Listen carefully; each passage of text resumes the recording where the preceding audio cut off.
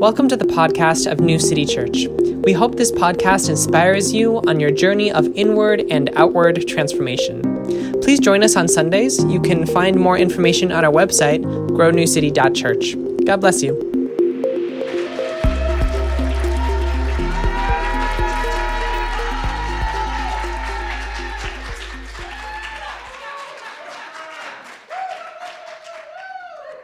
Hey, y'all.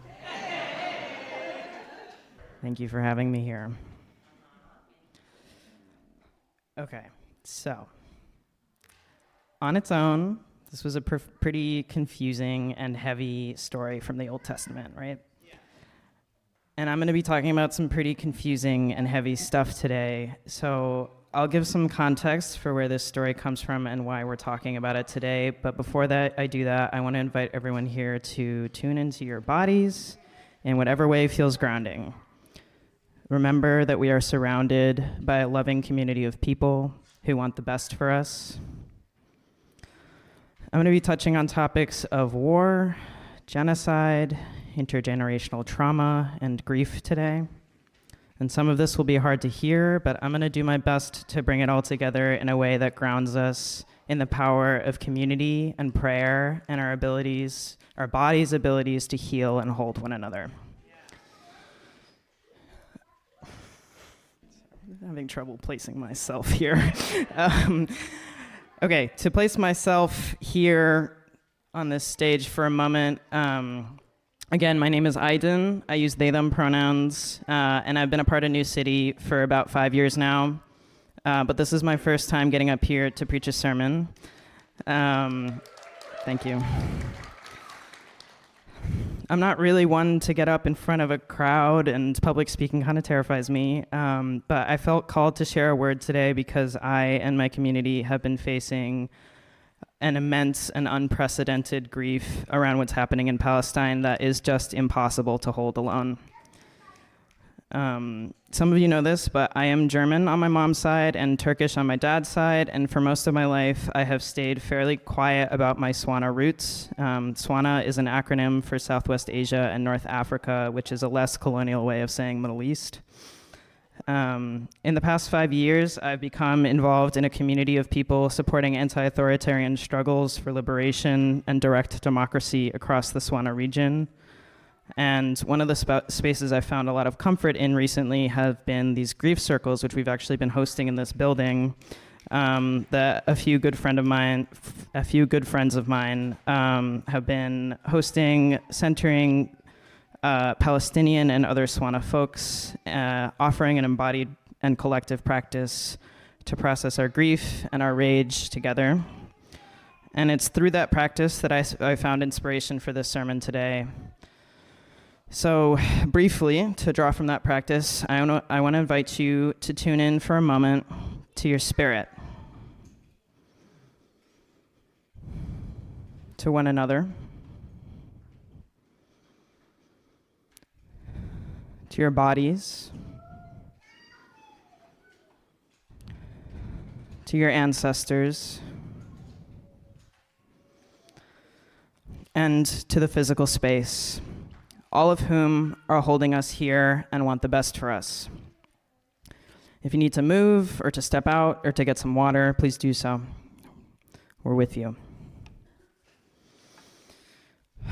Okay, so I'm going to start with some context for the Bible passage we just heard. This story is from a time where the Israelites are figuring out how to organize themselves into an established society that's been liberated from their enslavement in Egypt and has now unified a bunch of smaller tribes into one coherent kingdom. The Israelites asked God to give them a king, and Saul was chosen as their leader. Now, Samuel, the prophet of this time, whose book we just read from, gives Saul the instructions he received from God to go and wipe out the Amalekites. This is a time when a lot of battles are happening, so the fighting doesn't seem unusual in its context, but what's strange is God's orders to completely eliminate a people. If we look at the Amalekites' origin story in the Bible, we see them first appear when the Israelites were fleeing Egypt. The Amalekites attack the Israelites as they are fleeing, standing in the way of the Israelites' liberation. The Israelites managed to defeat the Amalekites by the grace of God and through the power of Moses' leadership and prayer. And from then on, the Amalekites become an enemy of the Israelites. Now, to be clear, many Jewish scholars today emphasize that the Amalekites are a metaphor for the oppressor because of this origin story, rather than a literal people that still exist today. Okay, so generations later, after the Israelites get out of Egypt, Saul is given the task as king to once and for all eliminate the oppressor's ways from their midst and fulfill the promise of liberation and safety to his people. So going back to the passage we read today, did you notice that the first thing Saul does after this battle is to erect a monument in his own honor? And not only that, but he admits he fears his own army so much that he lets them take the best of the sheep and the cattle for themselves, and they take the Amalekites' king Agag as prisoner to boot. All of this goes against God's orders. God is livid with Saul and immediately dethrones him. The order was to wipe out the ways of the oppressor, king, cattle, and sheep included. And instead, Saul and his army disobey God. They become arrogant and sick with power, and they embody the very qualities that God says there is no room for in her kingdom. So what does this have to teach us about what we're living through today? As we witness the immense human rights atrocities, the explicit campaign for genocide and full-scale displacement of Palestinians from their homelands right now, how do we cope, process, and respond? Every day we get the news of the staggering number of Palestinians and Israelis who have been displaced, taken prisoner, and killed in the crossfires of this brutal war. We can condemn this violence, and we can pray for peace. We can fight for our tax dollars to be divested from apartheid. We can protest. We can fight anti-Semitism in our communities and honor the memories of all the lives taken in this occupation and war. We can look around us here at our very own colonial occupation of these lands, this Minnesota Makoche. We can resist the forces of this empire from within. And we have in our tradition the teachings, the wisdom, a roadmap even to show us our way in times like these. So, not long after October 7th, I Googled something to the effect of Bible passages about genocide. It's how I deal with conflict. And 1 Samuel 15 was at the top of every list I found. I couldn't believe there was a story like this one in the Bible. God really came in and told Samuel it was cool for an army of his people to go and wipe another people out. Much less surprising was how Saul's army ended up behaving after receiving God's blessing to do so, but after sitting with it for a while, I started to understand the lessons the story has to offer.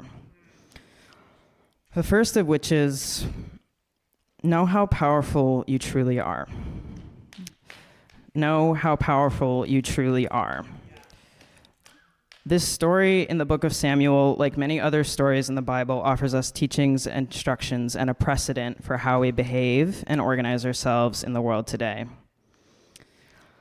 Through Samuel, God is giving the Israelites a pretty surprising pass at the whole thou shalt not kill commandment that she gave to Moses a few generations prior.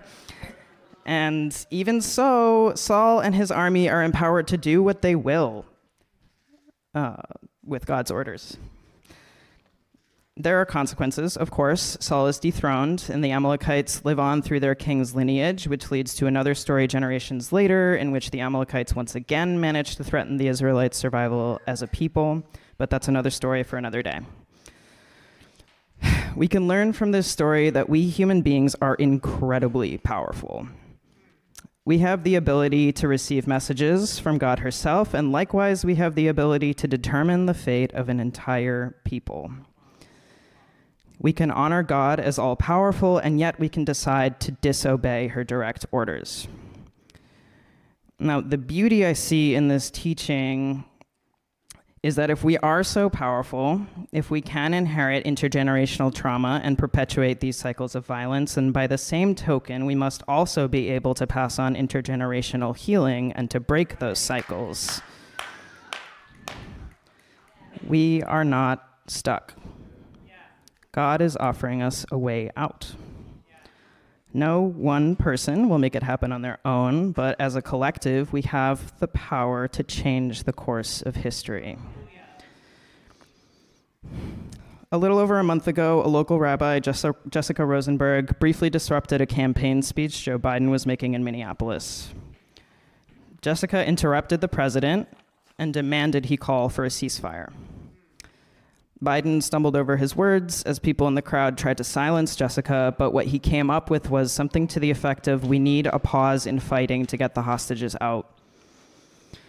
Now, as far as I know, this was the first time he'd said anything so publicly and explicitly to that effect, and immediately after, we saw other high-ranking officials making statements using very similar language.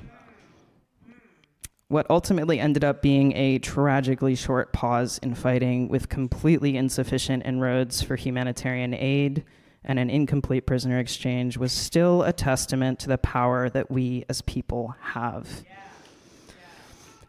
Rabbi Rosenberg didn't carry this disruption out alone, and no single individual could claim credit for how things are playing out in this incredibly complex situation, but I bring this story to you all today to highlight that when we act in accordance with our values and our teachings, when we move as a unified body toward justice and liberation for all oppressed people, we do have agency, we do have power, and we can affect real change. The second lesson I want to highlight today is this: don't make a prisoner of your grief. As in, don't shove your grief aside, put it in a little box, stuff it in a closet somewhere in the dark corners of your psyche. Don't do it. Something I keep asking myself is, how is it possible for this genocide to play out while the whole world is watching? So many people have taken to the streets. So many people from so many walks of life are speaking out, demanding an end to the fighting, demanding the hostages and prisoners be set free, demanding the people of Gaza be granted their basic humanity, food, water, a place to lay their head, a place to call home. It can be so disorienting to wake up every morning, to drink clean water, to eat breakfast, to have a quiet moment enjoying a ray of sunshine poking its head through the clouds, when you know there are people on the other side of the ocean being tormented by incessant bombing, displacement, losing family member after family member, friend after friend, under the rubble of this destructive empire. Thankfully, we have these teachings, this deep ancestral wisdom that's been passed down to us to help us understand how to place ourselves in a moment like this one. There are many moments in the Bible where God forgives people for making mistakes, but in our reading from today, God's decision to dethrone Saul is swift and effective immediately. Saul blames the plunder of cattle and sheep on his army, but he takes credit for taking the Amalekites' king as his prisoner. This is a pretty classic move on behalf of a king to prove his greatness and his victory over another people, but God doesn't have any of it. Because the point here isn't to glorify another power-hungry king. And really, what is taking someone as prisoner as a war trophy but a way to silo our grief? When we inherit the trauma of being persecuted and threatened, how quickly can we fall to the temptation of taking revenge? How quickly can we resort to using the very same tools of the oppressor to recoup our sense of dignity, our place in the world? Metaphor or not, I'd like to believe God didn't take her orders to wipe out the Amalekites lightly. Her promise was to build the world anew for the Israelites, to grant them freedom from the ways of the oppressor, to deliver them to a promised land of liberation and belonging and healing for their people. We'll never get there if we don't break these cycles. If we can't grieve, how will we ever heal? How will we ever dream of treating one another any differently? I know in moments like these, it can be hard to center your own grief because maybe it doesn't hit as close to home for you as it does for others you know, but I implore you to honor your shock and your grief and your outrage as the sacred knowing of your body and your soul that what we're witnessing is deeply, deeply wrong. Because only by moving through and with our grief will we find it at all possible to hope again. Let the deaths of thousands upon thousands of innocent lives taken too soon not be in vain. Do not make a prisoner of your grief. Pray with me for the strength to grieve and to hope and to keep fighting. With that, I'd like to close with a poem written by Rifat al-Arir, a beloved Palestinian academic, activist, and poet who was killed by an Israeli airstrike in Gaza just a few days ago. If I must die, you must live to tell my story, to sell my things, to buy a piece of cloth and some strings, make it white with a long tail, so that a child somewhere in Gaza, while looking heaven in the eye, awaiting his dad who left in a blaze and bid no one farewell, not even to his flesh, not even to himself, sees the kite, my kite you made, flying up above, and thinks for a moment, an angel is there, bringing back love. If I must die, let it bring hope. Let it be a tale. Thank you.